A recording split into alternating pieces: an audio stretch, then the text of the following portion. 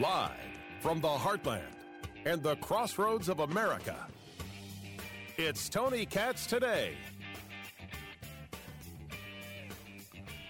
So as we've reported on and talked about how the Democratic Party pushed this $3.5 trillion infrastructure package, which wasn't infrastructure, and it was nothing more than a wish list of Bernie Sanders' priorities, which were a reduction from his $6 trillion wish list. The amount of green that was in there, supposed Green New Deal things, I should say, which is really about ideological fantasy. I mean, it was a tremendous number of things.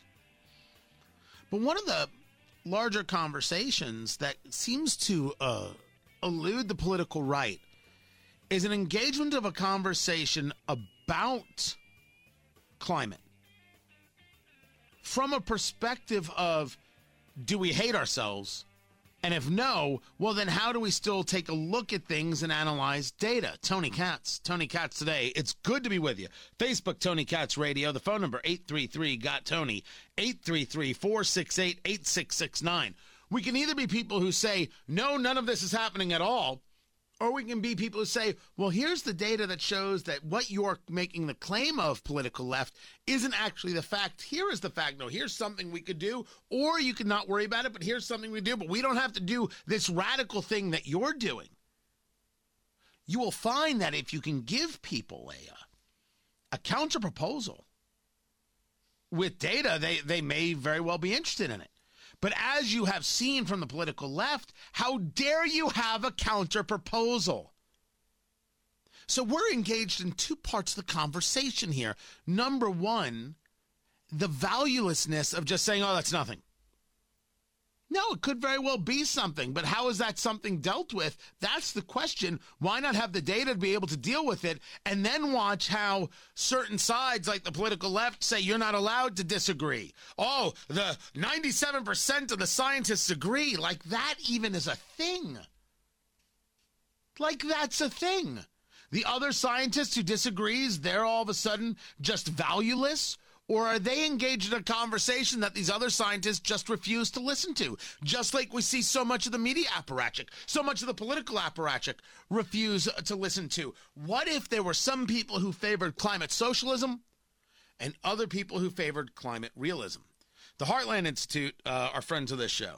I dig what they do and the conversations they have and how they have them, even if I don't always agree with what it is they're talking about. James Taylor is the president of the Heartland Institute since March of 2020, former managing editor of Environment and Climate News, wrote a regular column over at Forbes and at Forbes.com. You've seen him everywhere. He's been on this show repeatedly. And this weekend, I was actually supposed to be there, can't make it.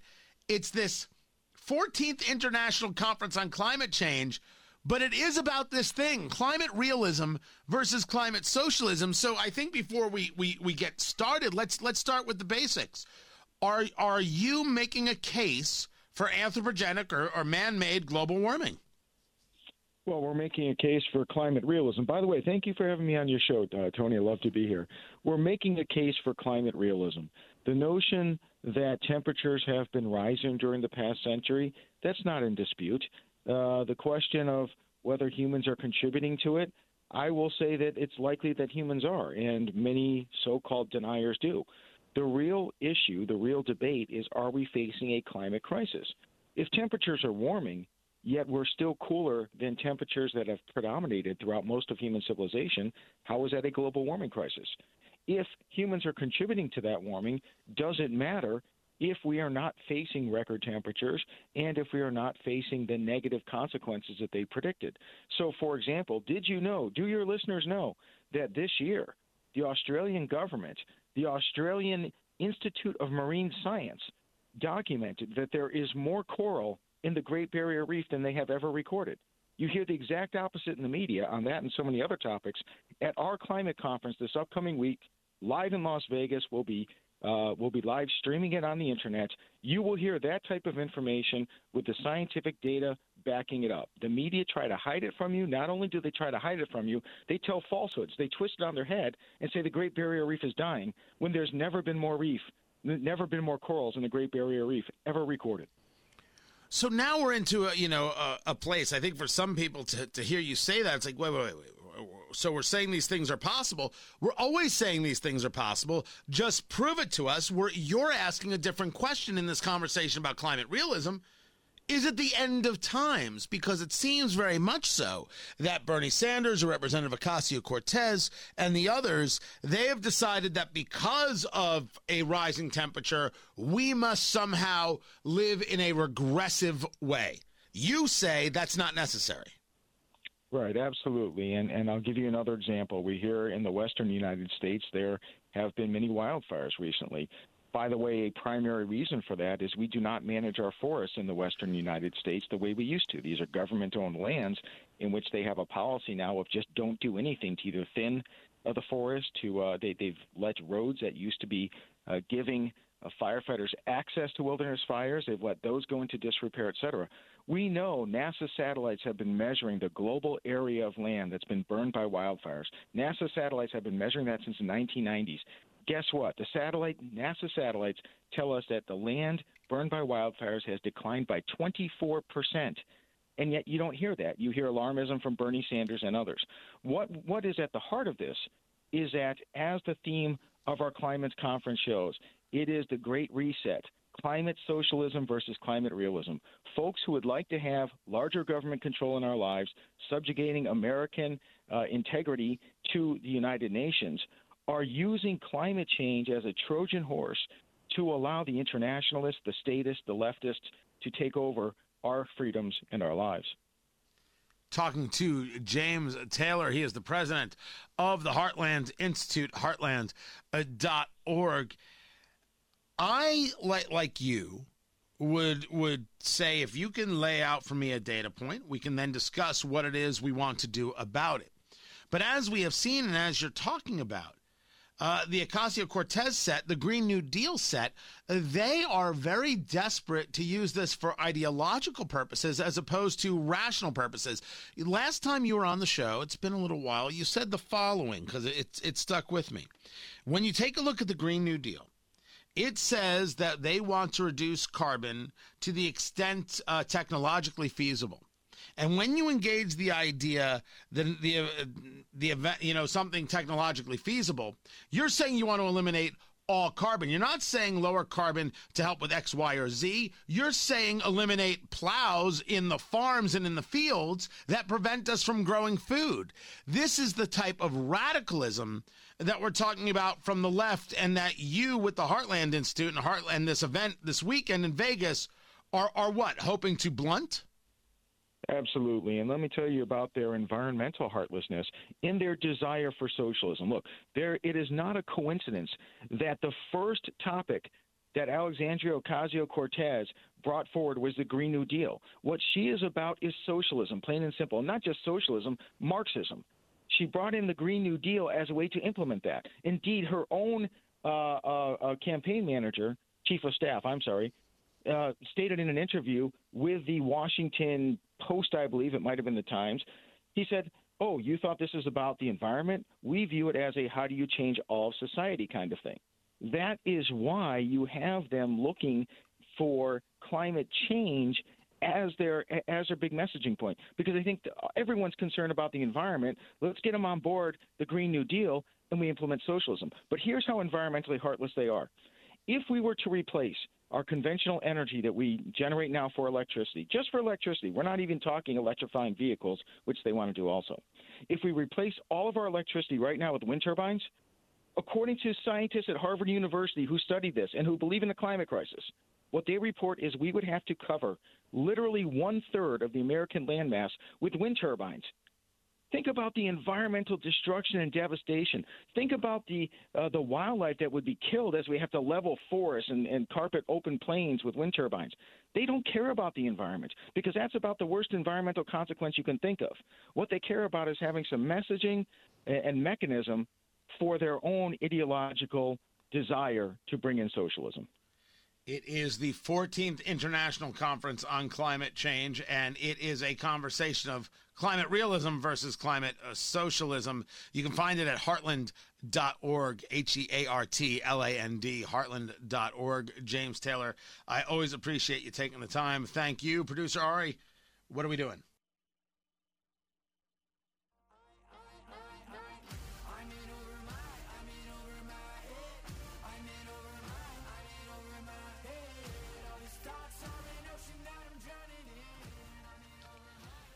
A Navy nuclear engineer tried to pass secrets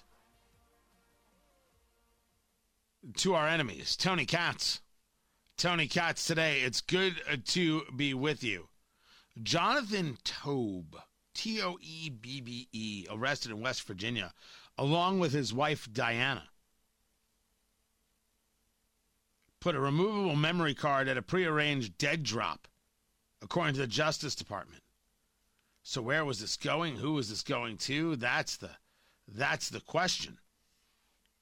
But some people have noticed that they took a picture of the front of this person's home. Right? You're talking about a Navy nuclear engineer trying to sell secrets to an undercover FBI agent. And the Facebook account of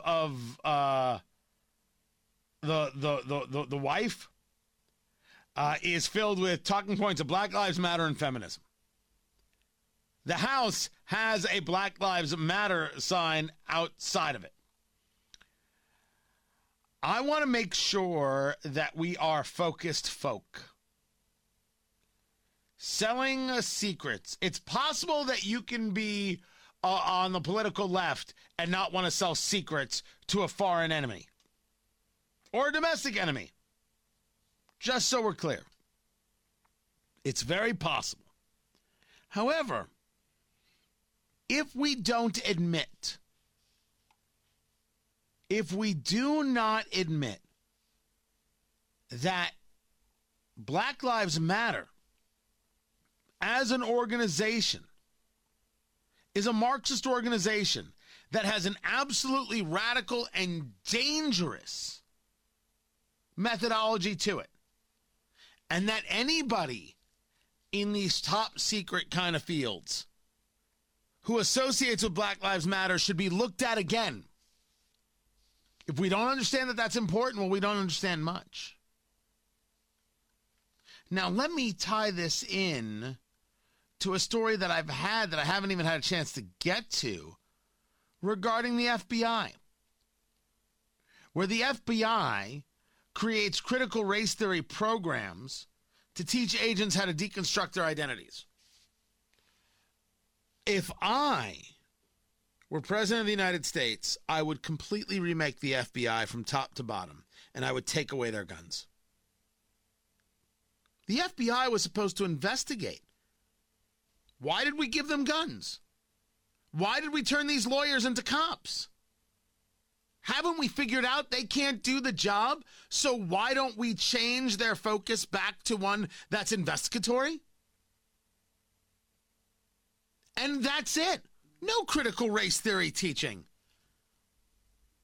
If you're General Mark Milley, chairman of the Joint Chiefs, and you tell me you're reading about critical race theory, you know what I say? Like I said, oh, okay. Okay. You're reading about it. You want to know what it is? Fine by me. But if you start instituting it, teaching it, then we've got a real problem. The FBI has a real problem.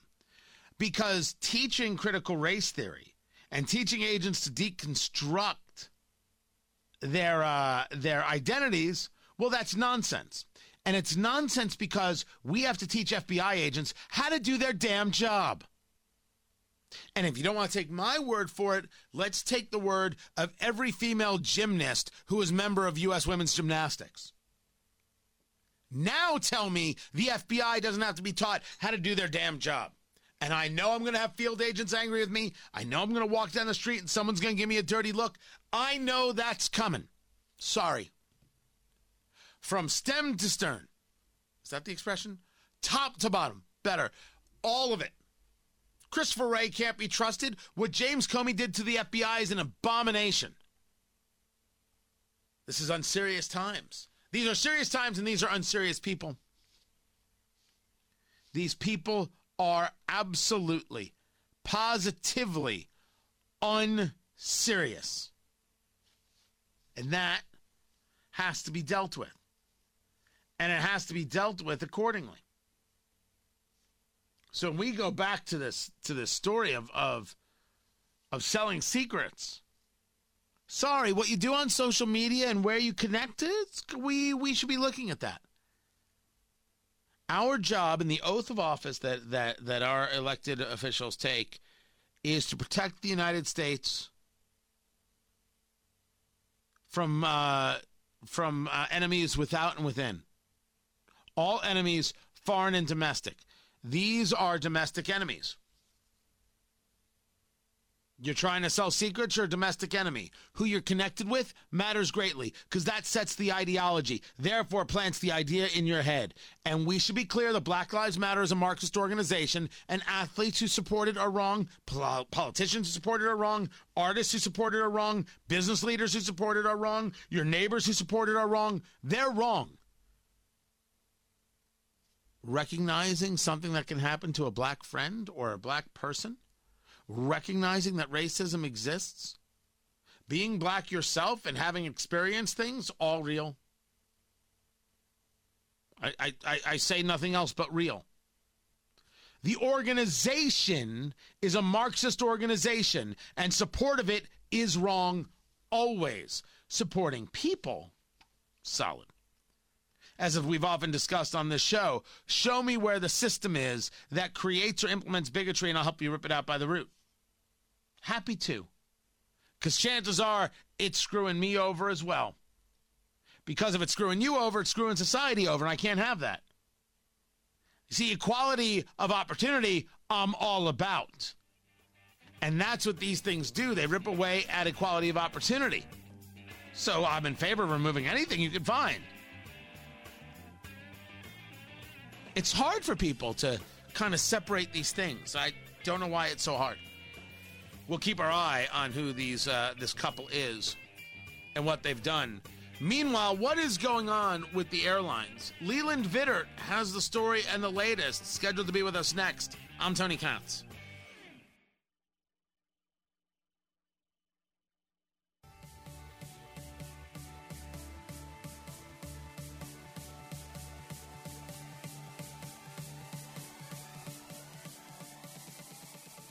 Was it weather or was it something else that caused Southwest Airlines to cancel all those flights? It certainly seems like it was something else. It certainly seems like it was a mandate.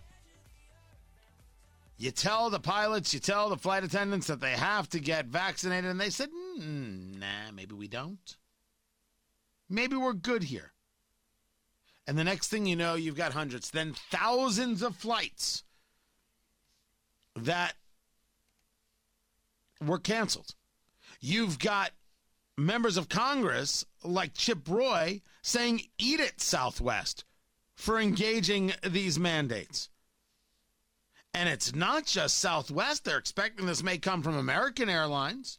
Pilots there not happy with the idea of mandates. Amtrak noted 2 trains just yesterday that were canceled due to, and I'm quoting, unforeseen crew issues. Well, as it was being reported by Southwest, or as people were reporting what Southwest said, that it was air traffic control issues and disruptive weather causing the issue, some other people caught a story. Tony Katz Today. It's good to be with you. Leland Vittert joins us right now from News Nation Now. He's the host of On Balance with Leland Vittert, weeknights at 7 p.m. Eastern, 6 p.m. Central. And it was Leland, longtime member of the show here, saying that airline sources say a mass sick-out from the FAA News Center in Jacksonville may have caused ripple effects, mostly affecting Southwest Airlines. Leland, you were the first person to bring some fact to counteract what Southwest was saying. So was your reporting correct, or is Southwest correct in saying that the reason we see all these cancellations was weather? Well, I just always let people decide what makes most sense. Nice to be back with you, Tony. Hope you had a good weekend. Just look at what the weather was around the country this weekend. In fairness, on Friday night, there was weather in Florida. And the other thing that happened in Florida is what is called Jacksonville Center. There also happens to be one in Indianapolis that controlled air traffic going south to north and north to south through Florida, shut down unexpectedly, and therefore closed much of that airspace. The FAA put out a statement saying it was due to unforeseen staffing issues. When pushed to elaborate on what unforeseen staffing issues were, they declined to elaborate. I have independent reporting from my sources that it had to do with the vaccine mandate. Then you woke up on Saturday morning, and that's when the mass cancellations at Southwest began. What is overarching all of this is this weird kind of kabuki dance by both the Southwest Pilots Union and the airline. Because if the union engages or any employee engages in a strike or a sick out to protest working conditions, they're in violation of the Labor Relations Act, of the Railroad Labor Relations Act of 1926. So no one can admit or even question what this really might be. That's why you had the union say this isn't a sick out. That's why you have the airline saying it's not a sick out. But one just has to look and say, is anything Southwest saying making any sense? That on Sunday you're canceling a quarter of your flights because of weather that was in Florida on Friday, and oh, by the way, no other airline is having problems? I don't know.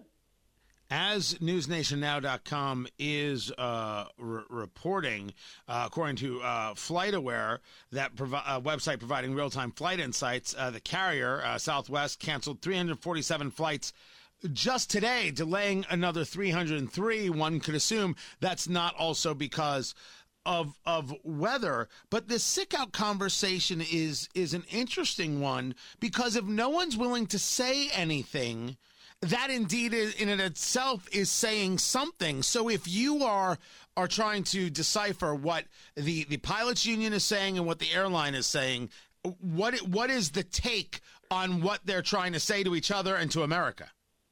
Well, that's an interesting conversation. I have talked to Southwest Airlines captains, senior captains, who speak about the stress that the employees are under and the stress that is being created in the airline. Because remember, if you're sick, you call out sick because you're stressed and you haven't been able to sleep and you don't feel safe to fly. That's different than calling out in protest, isn't it? Yeah, I would argue it is. Right. You can call out because you haven't been able to sleep and you're stressed and you are not feeling well. You can't call out in protest, though. But if you are sick and stressed out and can't sleep because of all the stress that you are under because of the vaccine mandate, are you protesting the mandate or are you stressed? And this is the weird kabuki dance that's going on right now. But suffice it to say, I have yet to talk to any member of Southwest Airlines. Obviously, I'm protecting their identities because they'd get fired for speaking to the media out of turn.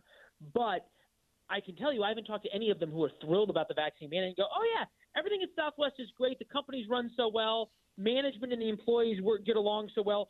Just look at all our canceled flights. It's because of weather. Not one. Talking to Leland Vittert of News Nation Now, On Balance with Leland Vittert. You can catch that weekdays at 7 p.m., 6 Central.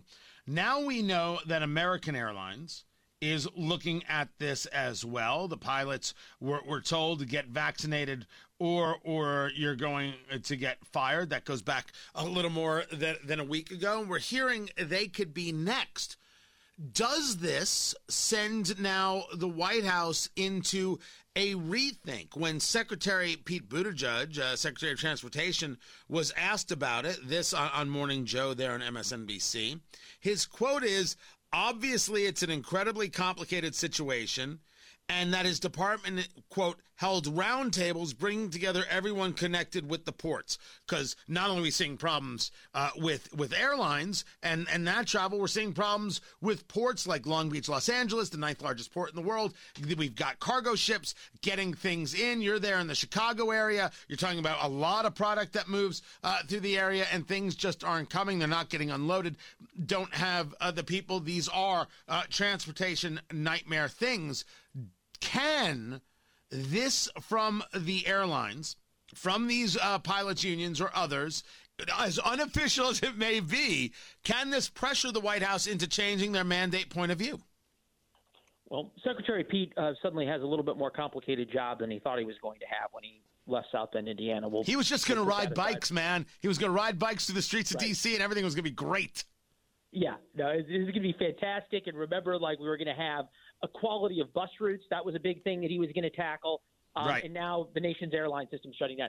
Look, there's a lot of different things going on here. But I just wanted you to keep one thing in mind, which is December 8th, which is the deadline for Southwest and American Airlines.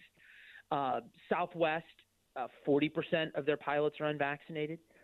You might remember that United kept saying, we had our mandate and only a couple of hundred people were on leave and everything's great out of however many tens of thousands they employ. That's not going to be the case with Southwest. So you're going to have American and you're going to have Southwest going up against this December 8th deadline. Lots of things happen around December 8th. One's called Christmas and one's called Thanksgiving, which are the two busiest travel times of the year for vacation travelers and for personal travel. And it shows you just how fragile the U.S. airline system is, in the sense that if you think about Southwest canceled a quarter of their flights, well, a quarter of the pilots didn't have to call out sick to make that happen. You can have a very small amount of pilots call out or dispatchers or whatever group it is, and it throws the entire system into chaos. That's true for American. That's true for Southwest. And it would appear as though we are in for a very, very bumpy ride. And I don't think it's a coincidence that the people who I'm talking to and who you're talking to are talking about this being part of a response to the vaccine mandate. The pushback, would be, the people who want the vaccine mandate to be a political issue are pushing this narrative. But so far, I have yet to hear from rank and file that they're upset over this narrative, if that makes any sense. The company can't wait to say, it's not about the vaccine mandate, and the union has to say it's not about the vaccine mandate. But when you do real reporting on it, those two things don't square. So you're arguing, I shouldn't say arguing, lack of a better word, that the Southwest Airlines employee doesn't mind if this ends up being a conversation amongst the general public about vaccine mandates. Correct. And I think it's really interesting just from a process standpoint and having covered a zillion of these stories in the past, that it's not like you've got the head of the union and the head of Southwest walking out together to do a press conference, or doing the Today Show this morning and saying, this is not about the vaccine mandate. The union and the airline are in lockstep. This is what happened, blah, blah, blah, blah, blah. And by the way, when you ask them, they say, no, there was no sick out. And you go, okay, great. So tell me how many pilots called out sick on last Friday, this Friday, last Saturday, this Saturday, last Sunday, this Sunday. Those are internal numbers. We can't give them to you. Okay. And I would argue that that's all because this isn't there's nothing normal labor about this. This isn't a money conversation. This is a leave us alone, let us live our lives, how dare you conversation. Those are eggshells that these guys are dancing on. Yeah, it's a conversation that we're going to have to start having in America. And look, we're doing this segment tonight and expanding it out, as you rightly did, Tony. What's next? And I'll tell you what's next, which is we're going to be talking about trucking. There's already a shortage of truckers in America, and I've got a bunch of trucking companies that say once the vaccine mandate hits, these guys are leaving. Yep. No, look, from a purely anecdotal side, Leland, talking to Leland Vittert of News Nation now, catch his show On Balance with Leland Vittert every Monday through Friday at 7 p.m. You and I have known each other a good long while since your days at Fox and doing a lot of TV and radio together. America is underplaying the labor shortage issue in ways that I can't fully explain on air. Every sector, every segment is having an issue, and the level of compounding issues when we talk about ports not being, the cargo ships not being able to get into port, those ships not being able to get unloaded, that load not being able to get on the trucks, that truck not being able to get to the local store or to the distribution center, though no one there to be able to unload the truck from the distribution center. It really doesn't seem to have a plan, and maybe you're hearing differently, of working itself out until it works itself out, and that's a frightening proposition. It's a terrifying proposition when you think about we saw, for example, with the Colonial Pipeline, how quickly, was it 2 or 3 days, and there was not gas in the northeast part of the United States? Right. So the logistics centers in sort of the supply chains that have been set up across America work on really tight tolerances, and this is sort of getting into Nerdville, which is where I love to live. But you just tweak things a little bit. Look, we saw it this weekend. Okay, normally there's like 20 flights a day that are canceled, not 2,000.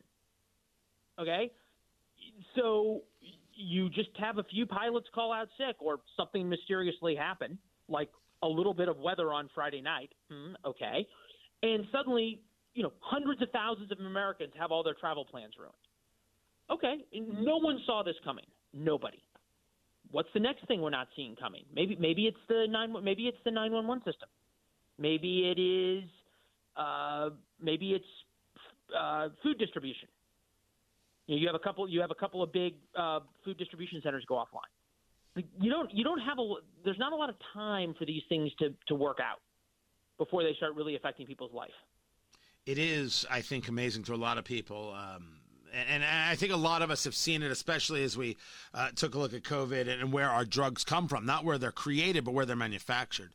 It doesn't take much to mess up the whole system. Leland Vittert is his name. Find him on Twitter at Leland Vittert. On Balance with Leland Vittert at News Nation Now, newsnationnow.com. The show, 7 p.m. Eastern, 6 p.m. Central, every Monday through Friday. Leland, always a pleasure, my friend. Much more coming up. I'm Tony Katz.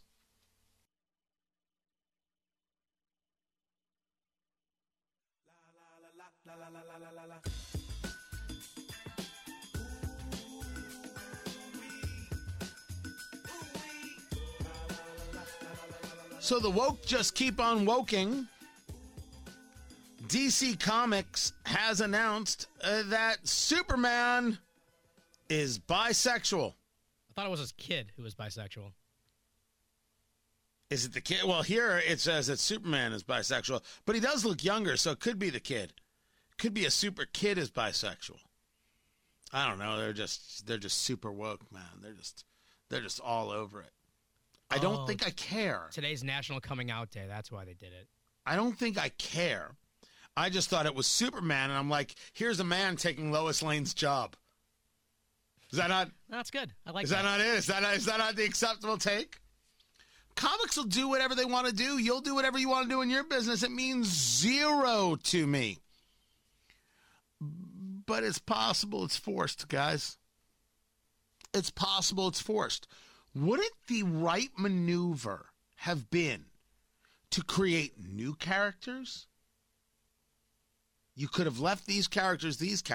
You could have introduced new characters that are of all different varieties. Because I don't care about the variety. If you told me that Black Widow was a lesbian, I wouldn't care. It wouldn't mean anything to me. If you told me that Iron Man was gay, it wouldn't mean anything to me. If Flash was bisexual, it wouldn't mean anything to me. Is the show any good? Does it fit or is it forced? That's the question. That's the only thing. Does it fit the character? Does it tell a story? Does it move the story forward? If not, then I don't care. As long as it doesn't get in the way of the story, it means zero. People put way too much on this stuff. And then they want to ram it down the throats of other people, which is where people go, could you just leave me alone? It's Superman. Just leave it be. Create something else. Do whatever you want with it. You got to do this? This is how you're going to prove yourself? It's weird. But angry, bitter people are going to do angry, bitter things. Hey, I don't have any power over DC.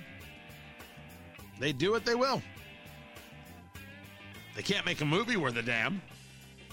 So they might as well try and get some attention here. Facebook, Tony Katz Radio. That is where it's at. Find everything at TonyKatz.com. Keep it right here. This is Tony Katz Today.